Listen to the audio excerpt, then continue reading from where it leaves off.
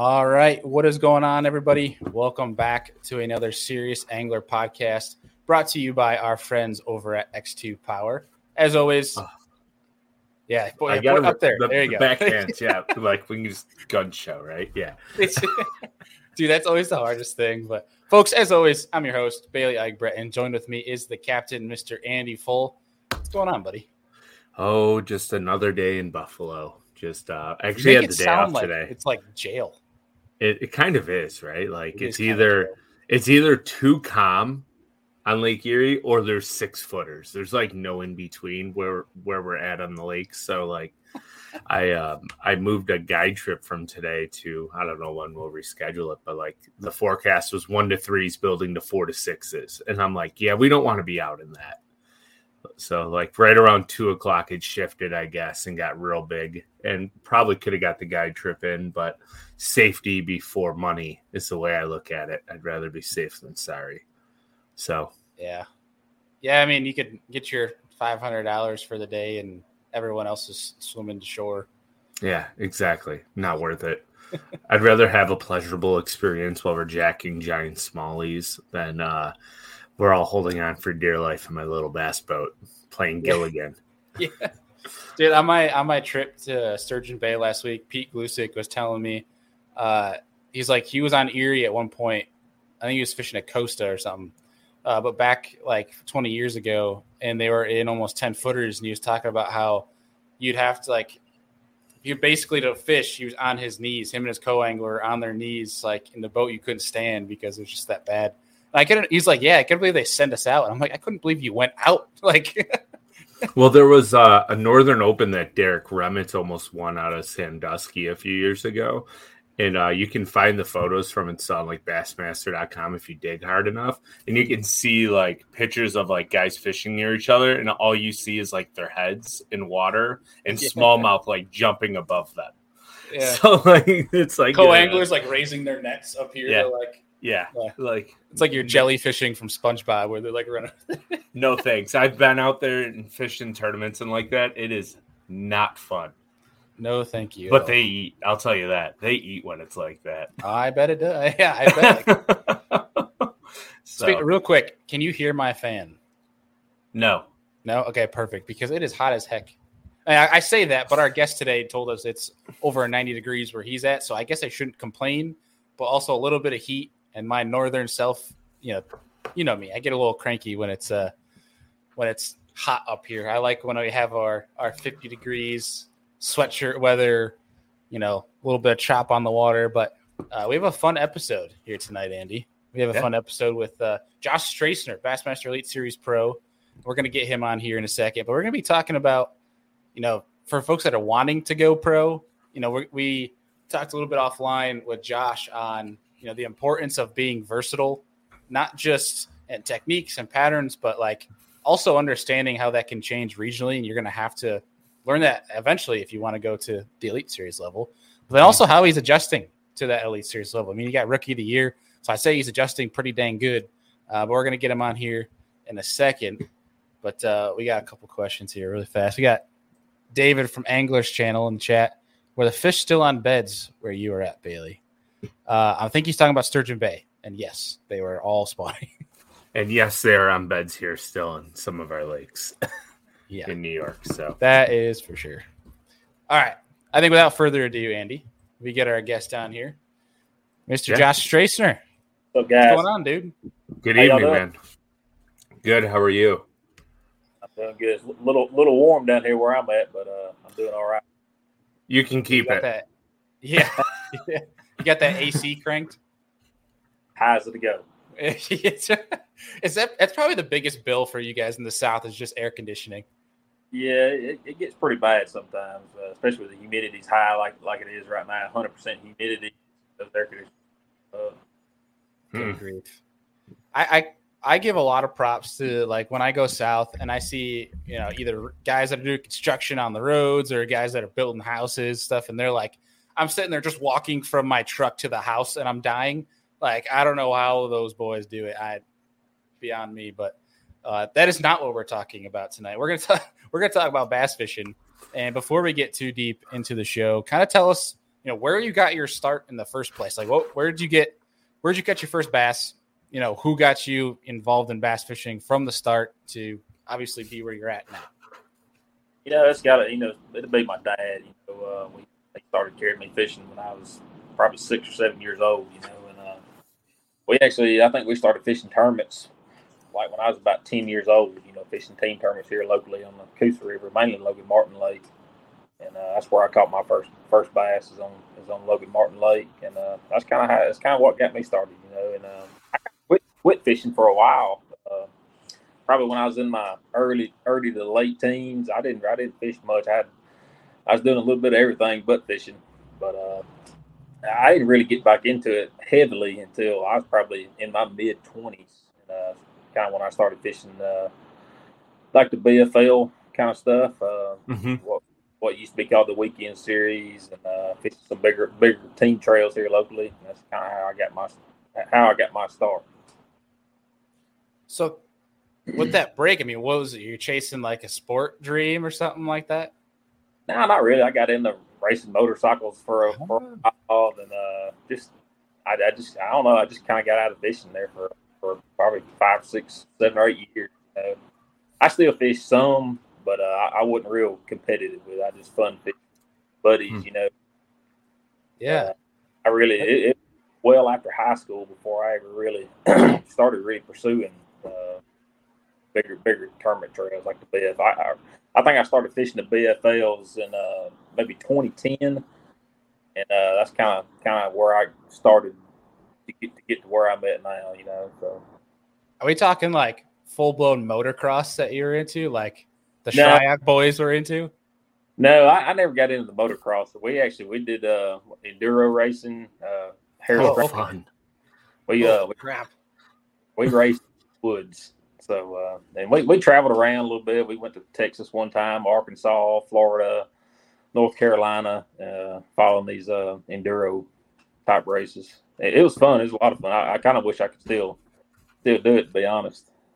So did that kind of passion go into the boat world where, look out for Josh at takeoff because he's going to pass you? Or? No, I think just being competitive. I've been competitive all my life, no matter what it is. Even if it's at work, I've always worked construction, and I've always wanted to do a little bit more, a little bit better than, everybody else that day. It's just, I guess, just the competitive blood in me that whatever I'm doing, whether it's fishing or motorcycles or whatever, I want to beat you. Hot foot to the floor. That's all we can say about that. But hey, that's a good trait to have, though. I mean, like some people say there's like such a thing of over competitiveness, but I call BS on that because like the most successful people you find are the people that are like insanely competitive that they can't help it but be competitive. Yeah, that's the way it is. And like fishing, I still like, especially when it's hot out like this right here. It's hard for me to. Oh gosh, he's gone. He ghosted. No, I think we're just having some technical difficulties. But he's like, oh dang, they're talking like my past here. We gotta get out of here. and he's back. He's back. Was that me? We lost you for a second. I don't know what happened, but oh no, it's all good. Keep going. But I kind of forgot what I was saying. But it's the competitive part is really what drives me. It's like when it's hot like it is here right now, and I don't have any tournaments coming up. It's just hard to go out there and just fun fish. If I had a tournament to practice for in a couple of days or something, I'd be a lot more willing to go out there and get after it and fish all day. So it's just the competitive part of it is what I like about it. Heck yeah. Mm-hmm. So kind of. You mentioned you got back into it, late teens, probably early 20s, something like that. Yeah, early 20s, and I think what sparked that. I wound up. I think when I was 22, I bought my first boat, my first bass, and it really didn't. Even then, I still just fun fished, get out there and ride around with buddies, and fish for a few hours in the afternoons, and but really I don't know what made me do it, but I got interested in fishing the BFLs and the Bass Weekend Series, what they were called at the time. So I signed up for those, I think, in 2010, and I fished that whole season, and I really didn't do all that good. And I think the next year I fished him, I won the Angler of the Year, and that kind of gave me the motivation. It's like, man, I like to go, do this for a while, and went to some of the regionals and kind of experienced, see what it was like, and I didn't even really start keeping up with Bassmasters, as far as the pro trails and everything. I was probably a couple of years into it before I even started paying attention to what's going on out there, So, and like me, I'm 38 now, and I was a rookie last year. I'm an old guy, to be just not getting into it. So these guys. I never thought that. I always thought you were like maybe late 20s. No, I'm far from it. Hey, there's, what they say. It's better late than never. Yeah. It's really not even that late. I feel like the average rookie class in bass fishing is just getting. I mean, I say that, and then there's like KJ Queen, who is like maybe 22 last year, but yeah, still, I mean, there's not really like a bad age, I feel like, to get into bass fishing. No, never. Just the fields. These guys are getting younger and younger, and like I remember reading an article in Bassmasters about on average, like some of these guys, some of the bigger name pros, like it seems like they were in their prime around 40 years old, and that that was 6 or 7 years ago when I was reading that, and I think that's slowly getting younger and younger.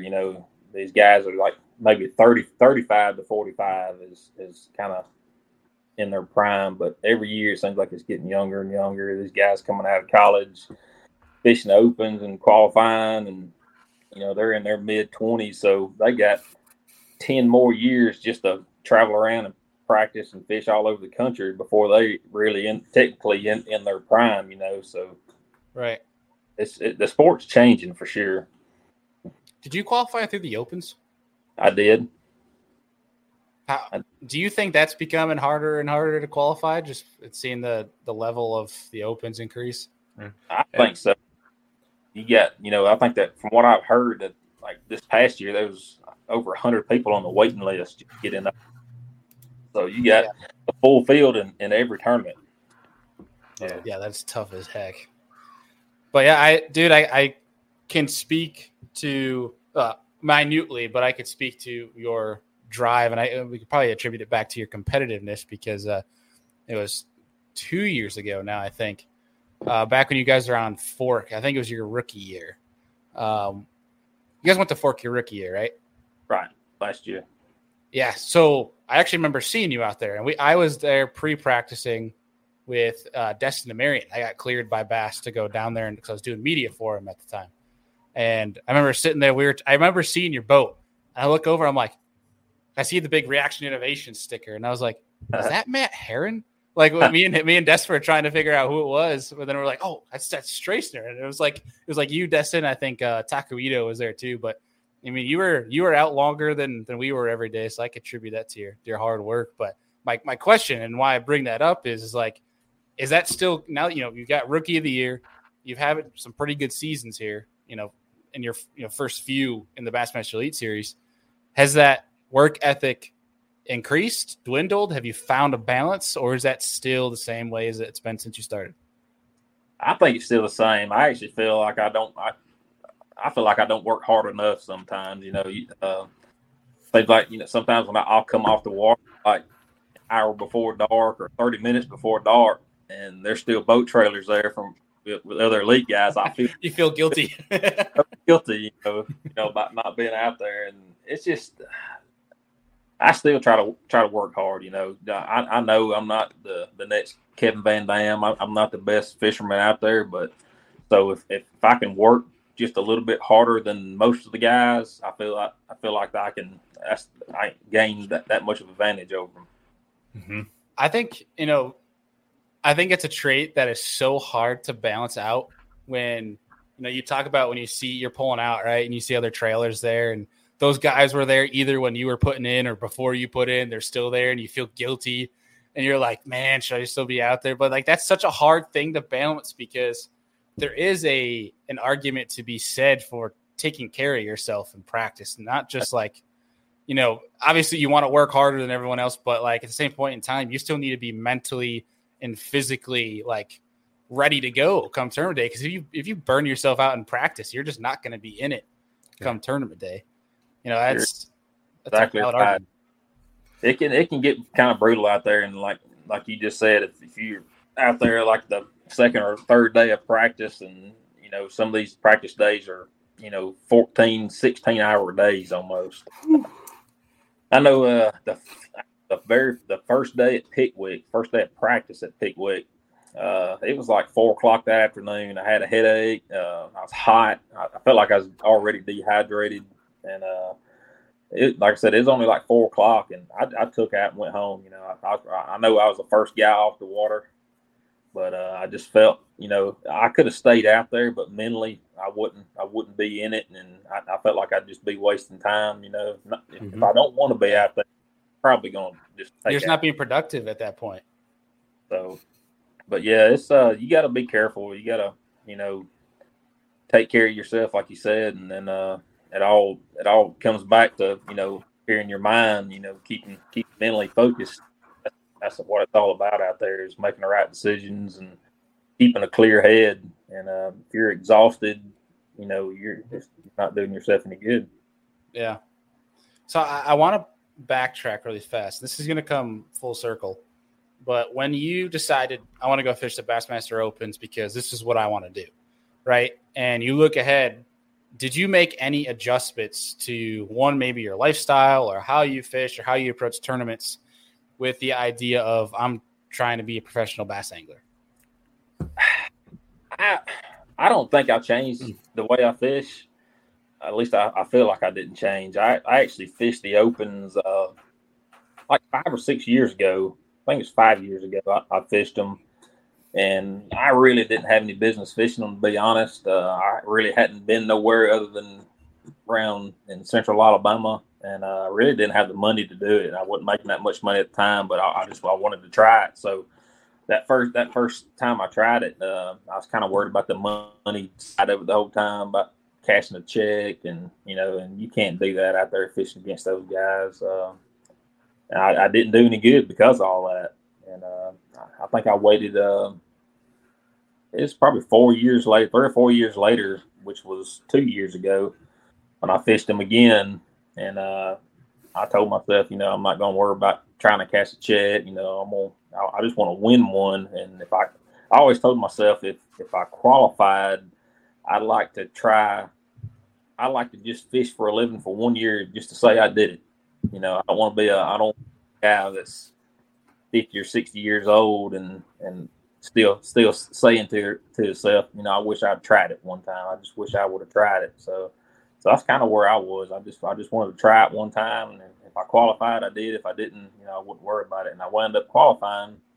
I was like, heck, I got to go for it. My family was pushing me, especially my dad. Wanting me to try it. So after last year, I finally made it. I told myself, yeah, I definitely want to do this for a long time now. So yeah, it's awesome.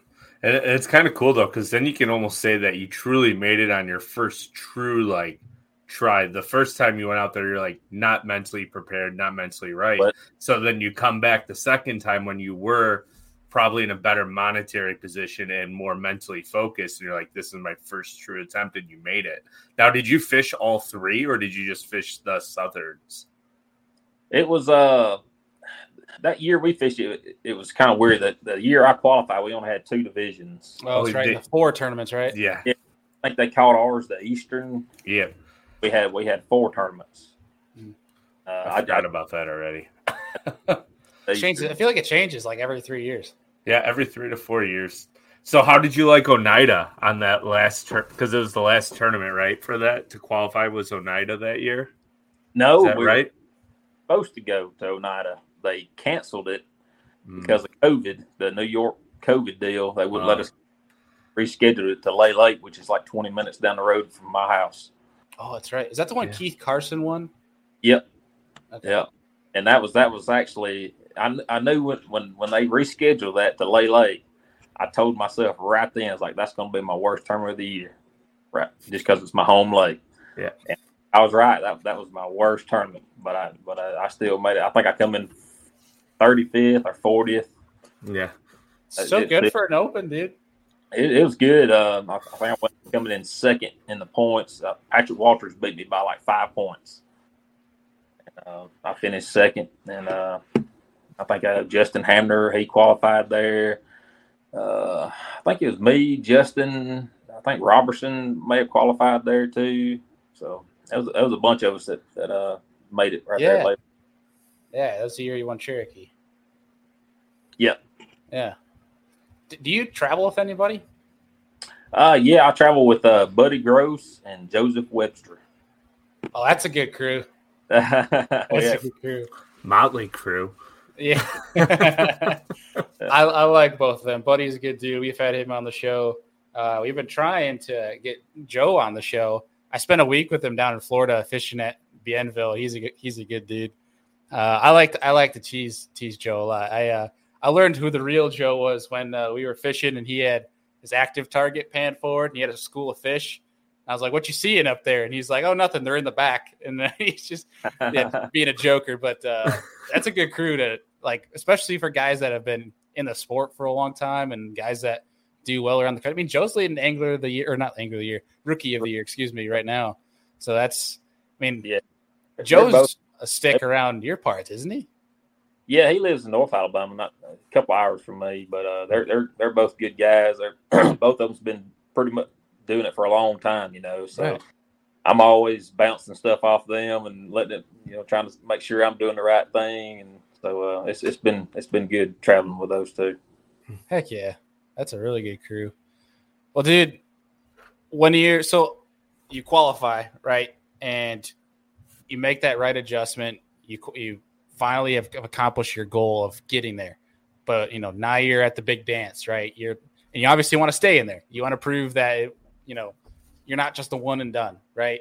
Did you make any adjustments when you got to that big league in terms of, because obviously you won Rookie of the Year, so you did something right. So what kind of adjustments, what kind of balance did you find to, be consistently successful throughout your season? I think the biggest change that I did was, and I did this last year, and I think I've kind of gotten away from it this year, but it's just fish the day, or just fish what's in front of me. I was afraid when I first joined the elites that I still had that mentality of like fishing 1 day tournaments, and practicing for 1 day tournaments, and practicing is a big deal. I really didn't realize it, and probably till sometime last year, about how important. But it's kind of hard to explain the way a guy goes about practicing for 3 days and trying to look and find areas or fish to last 4 days. Right. A lot of the lakes, the place that we go to, they're so big. You can't look at them in 3 days. I try to, look at the history, watch those videos, and see what productive areas are, and try to spend my 3 days of practice, 2.5 or 3 days, just looking at maybe 4 different areas, or even just 3 different areas.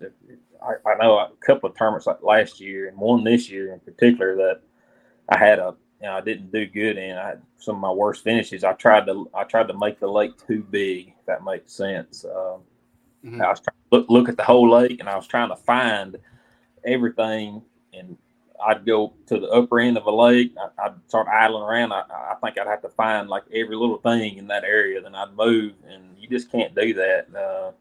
You have to spend time, with a bait in the water. Right. I think the way some of my best tournaments in my mind, I made the lake small. I picked out one or two areas, and really by the end of the second day of practice, I want to know exactly the area that I'm going to fish. Usually, if I don't know that by the end of the second day, it usually doesn't turn out too good. I don't know why, but if I'm having to scramble around on the last day of practice, trying to look at a brand new area. Seems like I always, wind towards the bottom of the list in the standings at the end of the tournament. So just try not to make these places too big.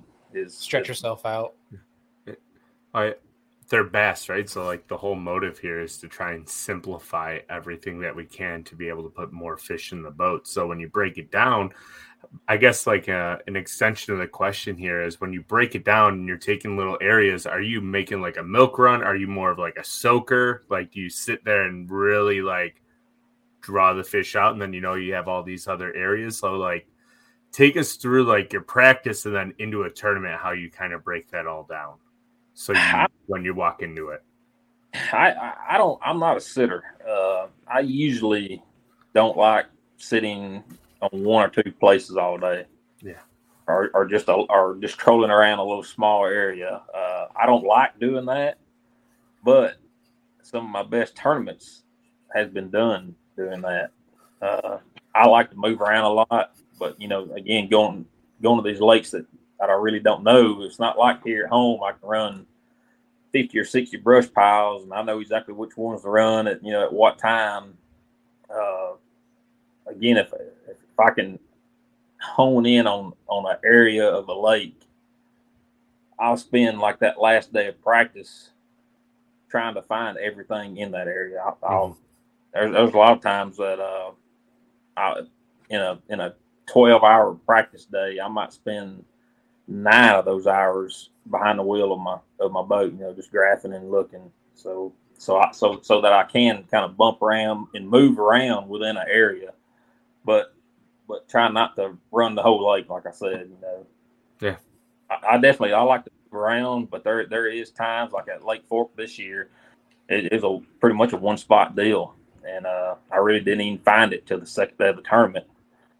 But it's kind of you got to know when to slow down and milk a place, and know when to get up and move on. Yeah. How long do you usually give it, like on an area when it's just like either you don't think it's happening, and you just pick up and go? How long do you usually give that? It's kind of hard to say. If I started out in an area and I haven't got what I think I need by 10 o'clock, I'm usually done. I'll start moving around, jumping around, trying different stuff. Usually I try to have in my head before we even get started, what it takes to get a check, a top 50 or top 47. I'll have that. And then I'll say, what's it going to take to make a top 10? And use that. I usually just look at the history, the results of the tournament. So I'll have that in my mind, and so by the 11 o'clock on that first day, I don't have half of what I think I need to make that first cut. I'm going to start moving around. And yeah, I don't know how guys that you hear the guys that like will sit on one particular spot for 3 hours, and they're going to go for 15 minutes, but I'm going to sit here and wait for them to go.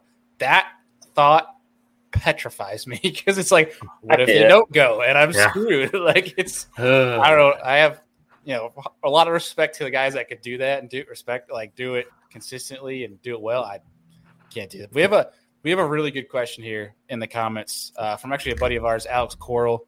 He's a local hammer up here in New York. I think he's won his last 3 Empire Team Trail events that he's fished.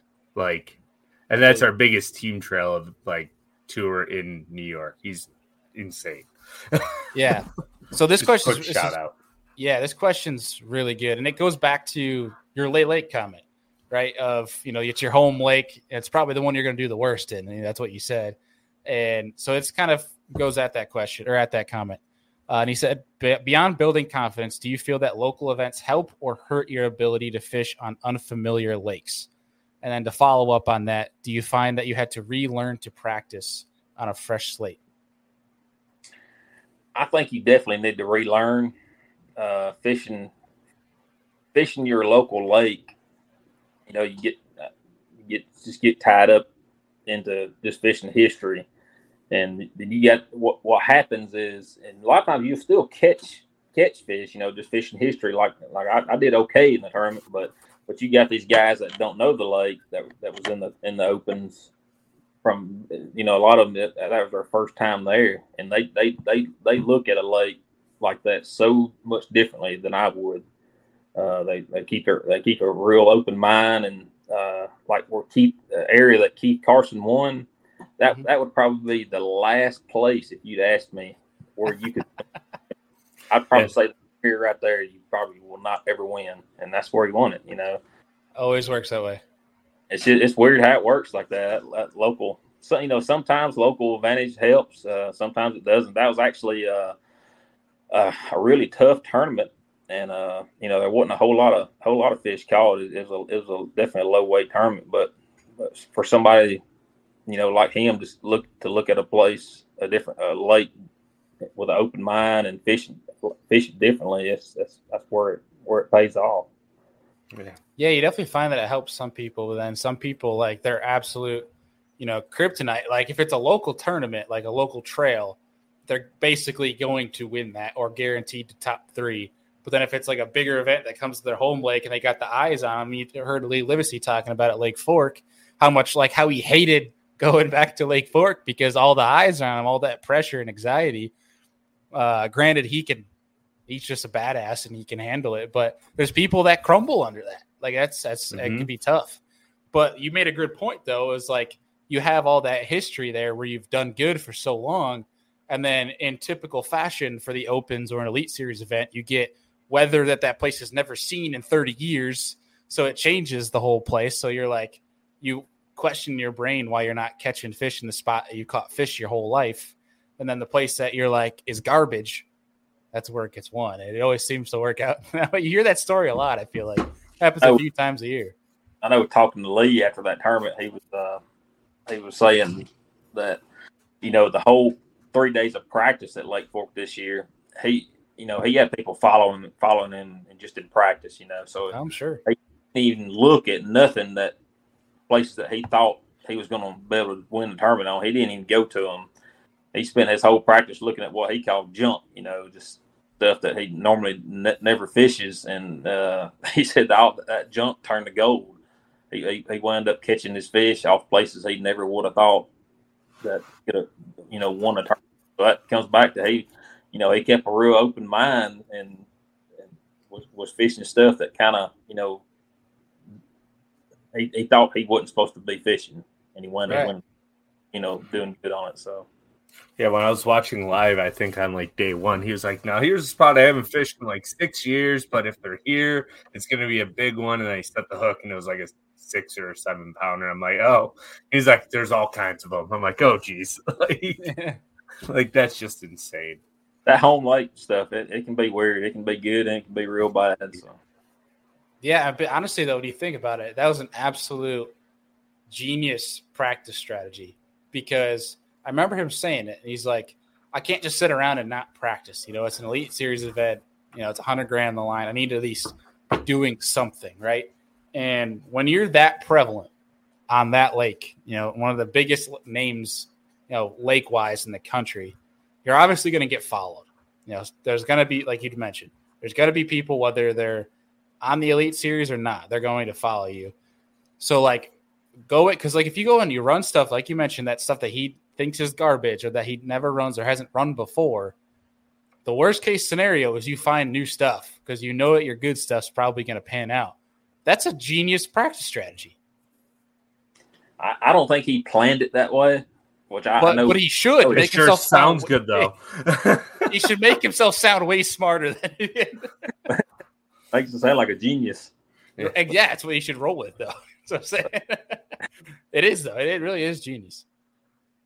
So with that, talking about, when you fish local a lot, there's guys that become really, really good locally that are like staple names you hear every single weekend, either winning or top 3. Then you're getting this mindset where you're fishing the same way locally. You're not adjusting too much. When that person, say, wants to make a jump to fish the Opens or, qualifies for the Elite Series, and they're going to be going to areas, say, like, yourself going to St. Lawrence River, which you did not have a lot of experience in, prior to the Elites. Like, it's how advantageous is it to try to purposely gain experience in different regions prior to making that jump to the Elite Series or the BPT? For me personally, I think really boils down to, and I get asked this all the time, what's your fishing strength? And I never really know what to say. I know there's certain technique, whatever you want to call it, of how I like to catch them, but I don't really have a strength. I tell people sometimes when they ask me that, just fishing offshore in general. I like fishing offshore, but I think for me, the reason I did good in the opens and having decent success here in the elites is not having a certain way I like to fish. I don't want to go to a place and say that, all right, this is how I'm going to catch them, or I'm going to catch them like this, or I'm not going to catch them at all. I like whether it's throwing a spinning rod at a Ned rig or throwing a 9-inch glide bait. If they're biting it, that's my favorite way to fish. Whatever they're biting, it doesn't bother me to have 8 spinning rods out on the deck or none. So. Mm-hmm. I think, like when we went up north last year, that was my first trip up north. And I felt, it had grass, it had, rocks, and fish deep, fish shallow. So I felt right at home. It's the way I fish here. I'll bump around from shallow to deep, 3 times within a matter of 2 hours, So, it's just the way I fish, Yeah. I don't really sit down on one. All right, I'm just going to throw a spinnerbait all day, and I'm either going to catch them or I'm not. I don't like that, Mm-hmm. I'll have 10 or 12 rods out on the deck, and some of it might be rigged up to fish 20 feet of water, and the other side of the deck is all for less than 2 feet of water. And I'll do it back and forth all day during the tournament, Yeah. So whatever I feel like I can get a groove or get some momentum going, whether it's shallow or deep, I'll just run it all, until I feel good about something. Now let me ask you this one in like particulars. When it comes to shallow and deep, what is like the first rod you pick up when you're in shallow water and the first rod you'll grab when you go deep? Because everybody has those 2 confidence things. If you don't mind sharing, what would that be for you? We're gonna have a couple of bait questions here because Alex has another good one in the chat. Again, that's so hard. It's like asking, what's my strength again? Yeah. Well, it's not really a strength. It's just like you bend over. What is that first rod and reel that you gravitate to grab? Like you pull up into a shallow bank, you have maybe like some willow grass or the Alabama grass right down there in Alabama, and you're like, oh, I'm gonna catch them on this. Like you grab it and you go, not even thinking. Well, yeah, we're gonna lie detector test you as well, just in case. It's definitely going to be a swim jig. Everybody thinks just because I'm from Alabama that all we do is swim a jig. I told a buddy the other day that if I had to rely on catching fish on a swim jig for the rest of my life, I'd probably never weigh in a limit. I never got into the whole jig swimming thing. I'll do it sometimes, but my first thing that I pick up if I'm fishing shallow is going to be a chatterbait. 100%. And that's I throw it out deep sometimes too. Throw it over brush piles, but probably my best confidence chatterbait up shallow. Out deep, it's probably going to be it's hard. Some kind of swim bait. Some whether it's on a jig head or like a big hollow belly. Or are we talking like a small little paddle tail? No, like a 5-inch swim bait. Okay. I dig that. Yeah, you're talking up my alley right now. Yeah. Or you could take that heavy chatterbait and throw the 5-inch swim bait on. Now you got double whammy. Like I caught a lot of fish out deep on chatterbait. I love me. Bailey's like melting on the inside right now. Like, stop. Stop talking. No, I'm just kidding. But there's a really good question here from Alex Coral, and it's gonna kind of dig deeper into the question Andy asked. But he mentioned, are there any particular baits that have become staples for you after fishing the opens? Did these baits change from before you fished the opens? So like, I think what he's trying to get at is like in the opens when you're chasing consistency to qualify. Was there some things that were on your deck more often than others? I'd probably say, and I think a lot of people would probably say this too, but a drop shot. I bet before I fished the opens, I could count on my hands and toes how many fish I ever caught on a drop shot in my life. And now, especially last year and this year, I keep a drop shot tied on all the time. Yeah, all the time. And that's I hear you hear guys and different pros talk about the same thing about just pick up a drop shot or a shaky head or whatever. And I swear, seems like everywhere I go, I wind up with some kind of a spinning rod or a wacky. I think that bag is probably going to be a wacky rig. Seems like every tournament we've been to this year, I can ride up and down the lake, and just about every angler I see is holding a spinning rod with a dang wacky rig on it. I don't know why, but that dang thing just always gets bit. No matter what's going on, no matter what pressure, they eat the dang 5-inch stick bait. It drives me nuts. Yeah.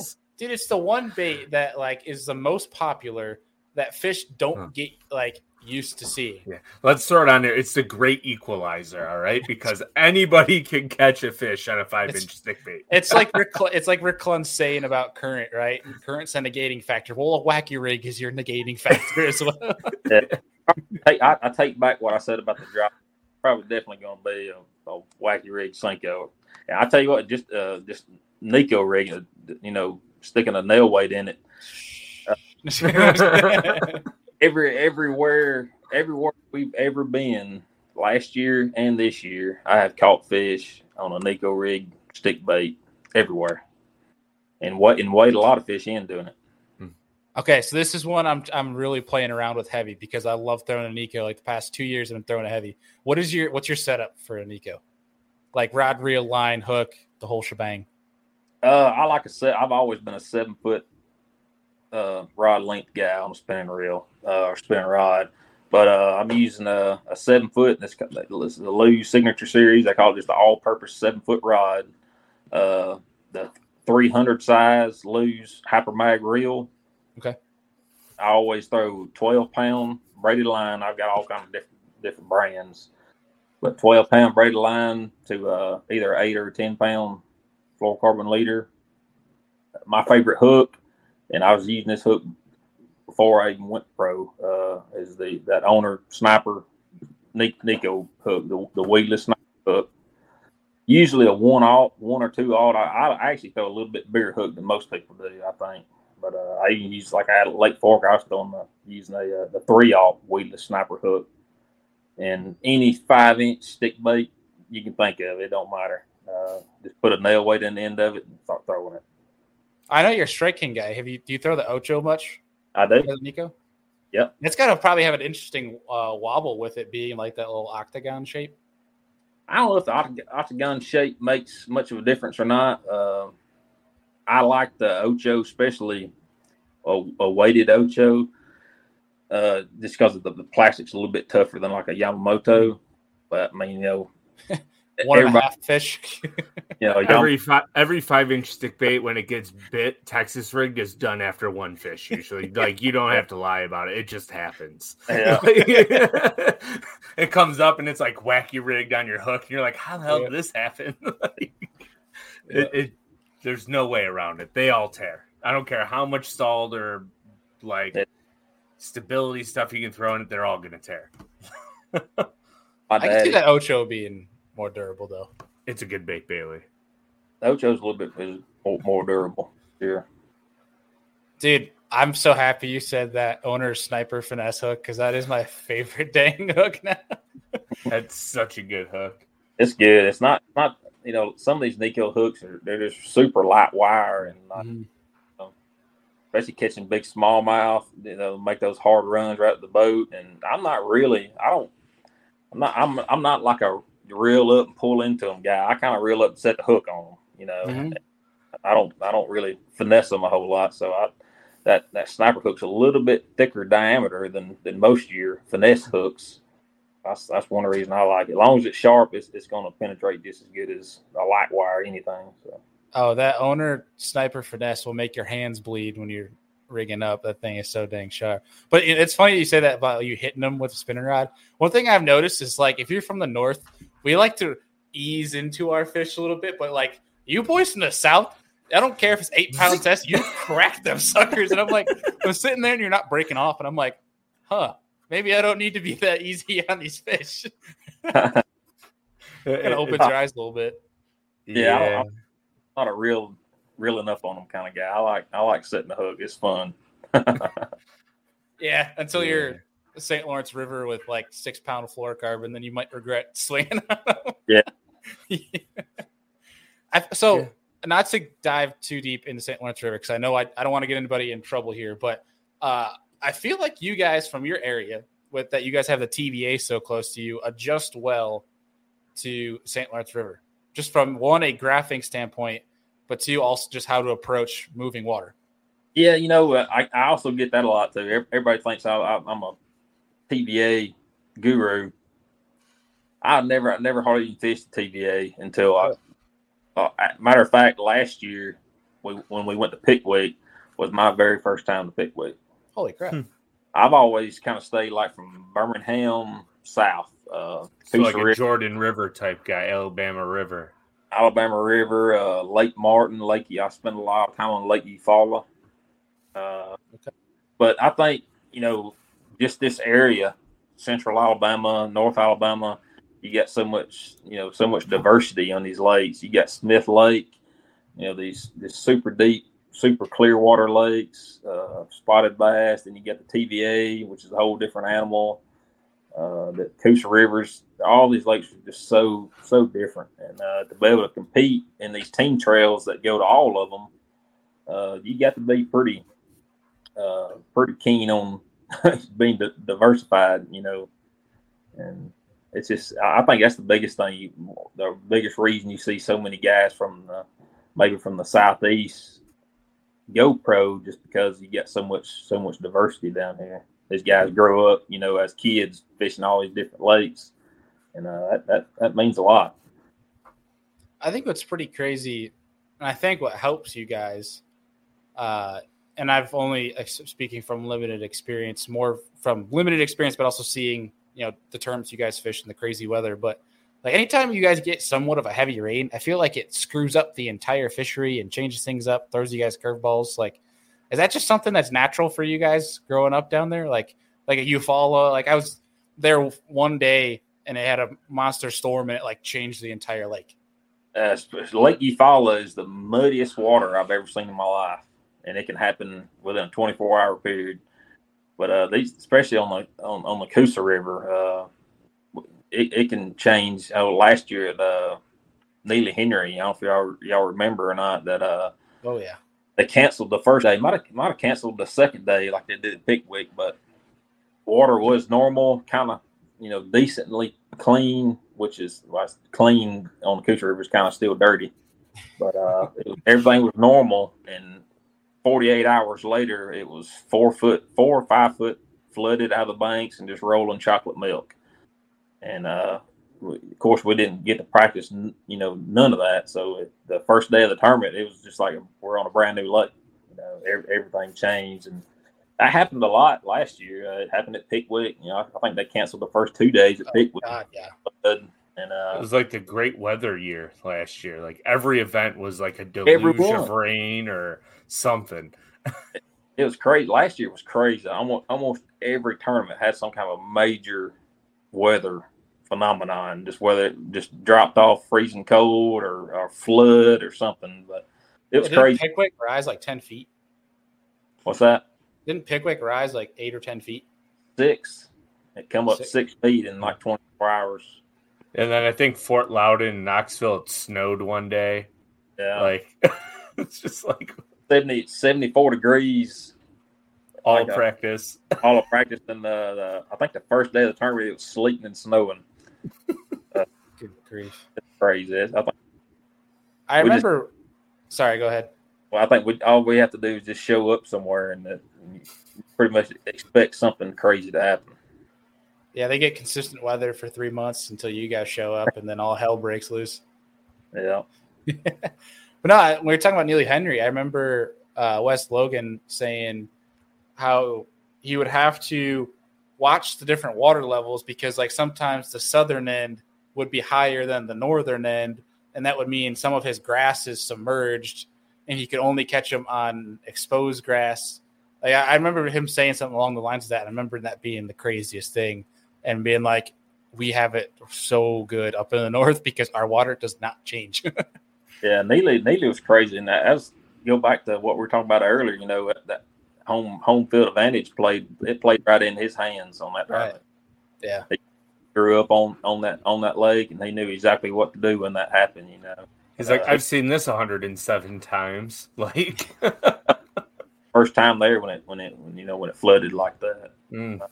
But that That's lake crazy. is weird. There's a choke down area about halfway down the lake. The lake gets real narrow, so when a flood happens, the upper side of the lake will be like 3 feet out of the banks, and down the lower end of the lake, down by the dam, it'd be 3 foot low. So That's insane. It's pretty crazy. Driving Now downhill, going down the lake. Yeah, I was say, like, when you get to that choke point, does it get like white watery, like rapid, like as you're descending that 3 foot? Like, how does that, like, mechanics of water work? It gets real strong. The current gets real strong. They actually call it Minnesota Bends. It's a real narrow place, and it makes a turn and a big bluff, but it just chokes down right there. And they're on the lower end of the dam. They're pulling so much water that they'll actually suck the water out of the lower end. Where it'd be like you see bare banks where it used to be water. They'll be sucking it so hard down there it'd be low, and then on the upper end it'd be flooded up in people's yards. Holy crap! Whew, that's crazy. Good grief! I mean, so you probably get excited then to go north just so you don't have to deal with all that. You're like, oh, if it's gonna rain, then nothing's gonna happen. I like clear water up there. I've always liked clear water. Most guys down here, especially in the springtime, everybody they go find the dirtiest water that they can find, and that's usually typically the way to do it. And I'm almost the opposite. I always like trying to find the clearest water I can find. I like clear water, so I think that's why I like it up north a lot. I fell in love with it, when I went to Champlain. Just like I said earlier, you can go fish grass, you can go fish boulders in 30 feet of water, and you can just do everything, you just bump around. So I really like that. I do have a Champlain question for you. Coming from the South and fishing Champlain, what was the fishing difference like from the sheer fish numbers, like count numbers wise? Your first day of practice, like you're like, oh gosh, this is so easy. Why am I getting bit so much that I stopped catching them? Like, is that what happened to you? It is. It's a different world. Y'all got so made up there. I wish I could find a place to live up there for like 4 months out of the year, but in the wintertime, I'm out. I'm not doing the ice fishing in the snow, and I'd rather be back down here. But yeah, definitely my very first time up to Champlain last year. By the end of the day, on that first day, I was like, "This is paradise." Catch fish before you can literally go catch a fish that you can see swimming down the bank. Then the very next place, you can go drop a drop shot on a boater in 30 feet. And it's just so easy. Yeah, it's an interesting place because like there's fish absolutely everywhere on that lake, but you can be around fish everywhere, but you're not on like good fish. Yeah, 3-pounders are not good fish. I think. Was there like 17 pounds missed the cut last year? Yeah, I had 10 both days, and I missed the cut. Oh, you're like 16 a day back home right now. It would give you like 14th or the top 10. I was talking to somebody the other day about north, and I was like, even if you have a bad tournament, you always have fun fishing. Yeah, you always catch them. Like, this is a great time. When I left Champlain, I was still almost kind of fired up, even though I didn't even get a check. I was like, man, that was fun. Can I go back out? You're like, if I didn't make the cut, can I just stay out for the rest of the evening? Can I just keep fishing? Yeah, the north is, we could talk about the north for hours. But dude, how How do you feel about going to Oahe this year? Man, you know, I haven't even thought about it much. I wish I could have. There's a lot of guys when we got done with St. Lawrence last year. There was probably a dozen or so guys that went straight over there and pre-practice. I didn't get. I actually had to go down to ICAST and do that deal, but I haven't watched any of the videos. I haven't even looked at a map of the lake yet. So all I've heard is this smallmouth, and that's it. So that'll be an interesting one, just because that place is so. I mean, you talking about spreading yourself out, like because of, the lakes you go are so big. That is one that'd probably be pretty easy to do that. Yeah, it looked pretty big. Yeah. What I looked. I'm actually not too worried about it. I'm more worried about probably lacrosse than anything. Why's that? I don't know. It just seems like it's real. Just a lot of different little bodies of water, little cuts and canals and minefields with stumps were unmarked. That about everybody getting stuck up there on sandbars and not making weigh-ins, and I just don't. I've never liked places like that, but yeah, very intriguing. Well, dude, we're pumped to watch you for the rest of the season. Are you going to be at ICAST again this year? I more than likely, yeah. Okay, I'll give you a shout because I'll be there. We'll have to get a drink during happy hour when they have it one of those days. But I'll come by and find you. I'll be there. All right. Well, dude, for real, we're excited to watch you and cheer you on through the rest of the season, and hope you are as psyched to leave these northern fisheries as you were. You said you were for Champlain, and hopefully it turns out this time you actually are psyched to leave, and have a check with you this time. I think we'll be okay. Heck yeah. But dude, for real, thanks for taking the time out tonight to join us. It's good to get you on here, and hopefully we'll get you back on here again here soon. Let's do it. I appreciate y'all. Yeah, thanks, Josh. Yeah. All right, Josh. Night. We'll be in touch. Oh man, you know what we forgot? What? We forgot 3 to dinner. Oh, bring him back in real fast. Oh, he already exited out. We'll get him on again. We'll have to get him on. Wow. Too. Jeez. The first time we've gotten somebody new on, we forgot to ask him. I know. I just thought as soon as you said that, I was like, oh. It's I feel like, whoopsies. Yeah, I said have a good night, and I'm like, I think I'm forgetting something. That's the first time we've ever forgotten that question. I feel like it's been 5 years since we've had somebody new on the show. I'm going to blame Joe LaBarbera because he actually popped in and asked some questions tonight. So it's all Joe's fault. It's always Joe's fault. Calabasas Lacrosse eats props and lower units for breakfast. So is he calling props and lower units Wheaties? That is the question. Yes, I imagine that is what it's getting at. Wheaties. The boat Wheaties for the lake. Yeah. Well, dude, that was a fun show. I really want to get Josh back on here because I think there's a lot of other topics that we can really dive into with him. But, dude, I got to get to bed here because tomorrow I'm flying out for 3 days to Lanier. And then as soon as I get home, I'm going to fly home, and I'm going to get home at midnight. My flight lands at 12:05 Friday night, so technically Saturday. And then I'm driving home. I packed up the truck today, but throwing the kayak in the back, running to go fish a tournament out of Oneida Saturday, and then I'm going to be on Champlain Sunday till next Saturday. So it's going to be interesting. But we're going to try to do podcast next week. I'm going to try to do them from the hotel. You should get Joey Webster on next week. We should do that. Is he going to be up there with you? No, we'll have Hunter. We'll have Hunter, Keith Poche, who we need to do a show with soon. He said he'd do one. We'll have Adrian Avina.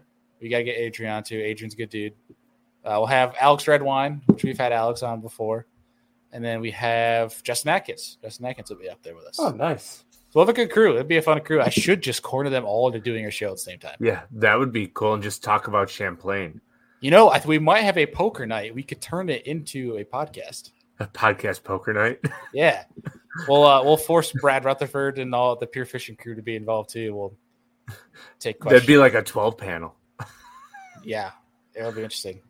Now we'll have to set something up soon with all those guys, and we'll get shows figured out for you guys for next week. But for this Friday show, we have a Topwater episode that Andy and I actually filmed We're going to talk everything hard bait, treble hook, topwater. So we're not going to talk frogs or buzz baits. We're going to have separate shows going into those, but just straight up treble hook, topwaters. And that's what we talked about for probably almost an hour. You know, where we throw them, why we throw them over other stuff, colors, you know, treble hooks that we swap out to, setups, the whole shebang. So look forward to that on Friday. That'll be obviously on the MP3, but also on the YouTube if you guys want to watch and like see the stuff we're going through. But if you are listening on MP3, we do appreciate if you could leave us a rating and review, especially if you're listening on Apple Podcasts or Spotify. Highly appreciate it. Andy, anything for the folks need to know before we tune out here tonight? My boat's possibly for sale. So if anybody wants to buy my boat, I'll just throw it out there. Not a done deal yet, but we've got some things in the works on that end where might can be a you new speak boat to coming. it? Can you tell folks what it might be?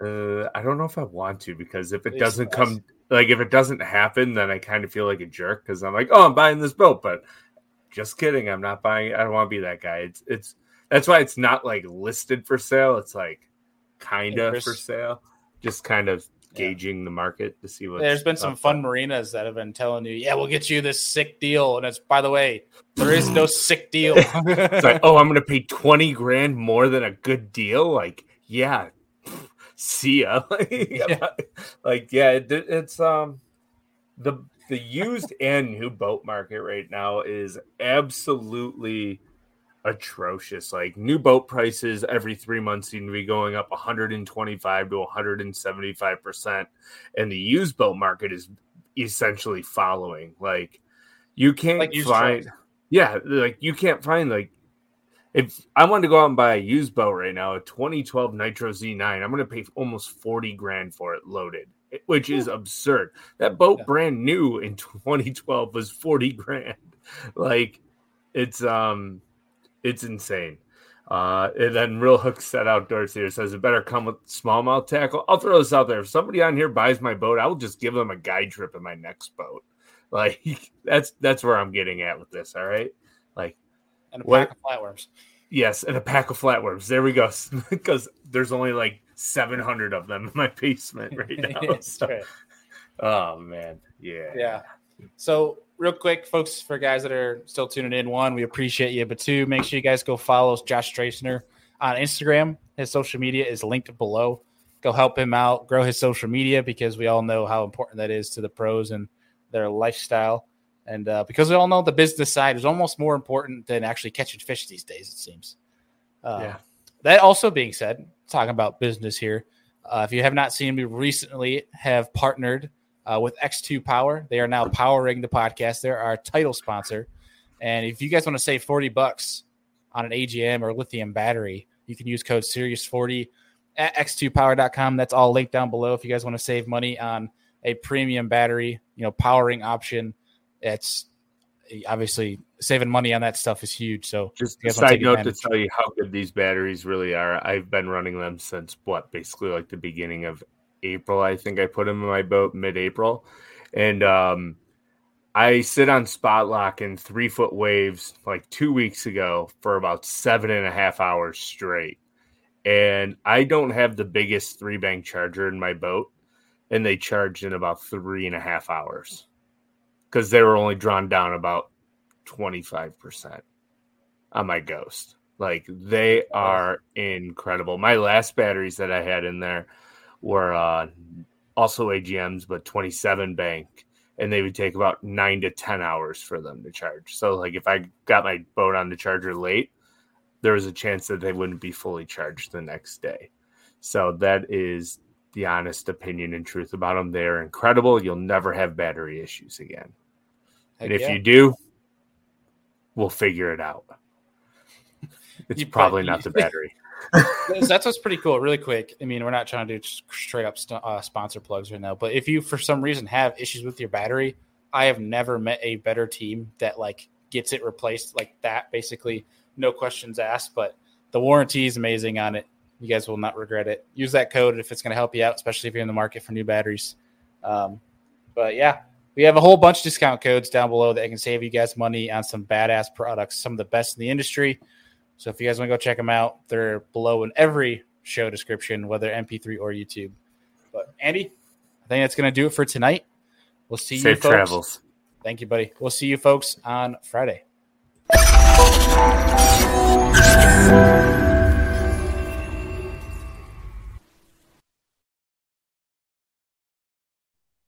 Well, that was an awesome show. Hope you guys enjoyed it. If you can and your app allows it, please leave us a rating and review. It really helps us get seen more, which allows us to access more time and more variables to be able to bring to the show to make it better for you guys. So hope you enjoyed it. And if you did and you liked some of the things we talked about in this episode and want to check out our show partners, all of that is in every single show description. You can click down there. It's got all of our discount codes, all of our links to our show partners, where you guys can go and support the people that support this show and help us make this show happen. And of course, this show does not happen without you guys. You guys know we appreciate you. You're the Sear Sanga fam. You're the reason we're here. Appreciate y'all, and we'll see y'all on the next one.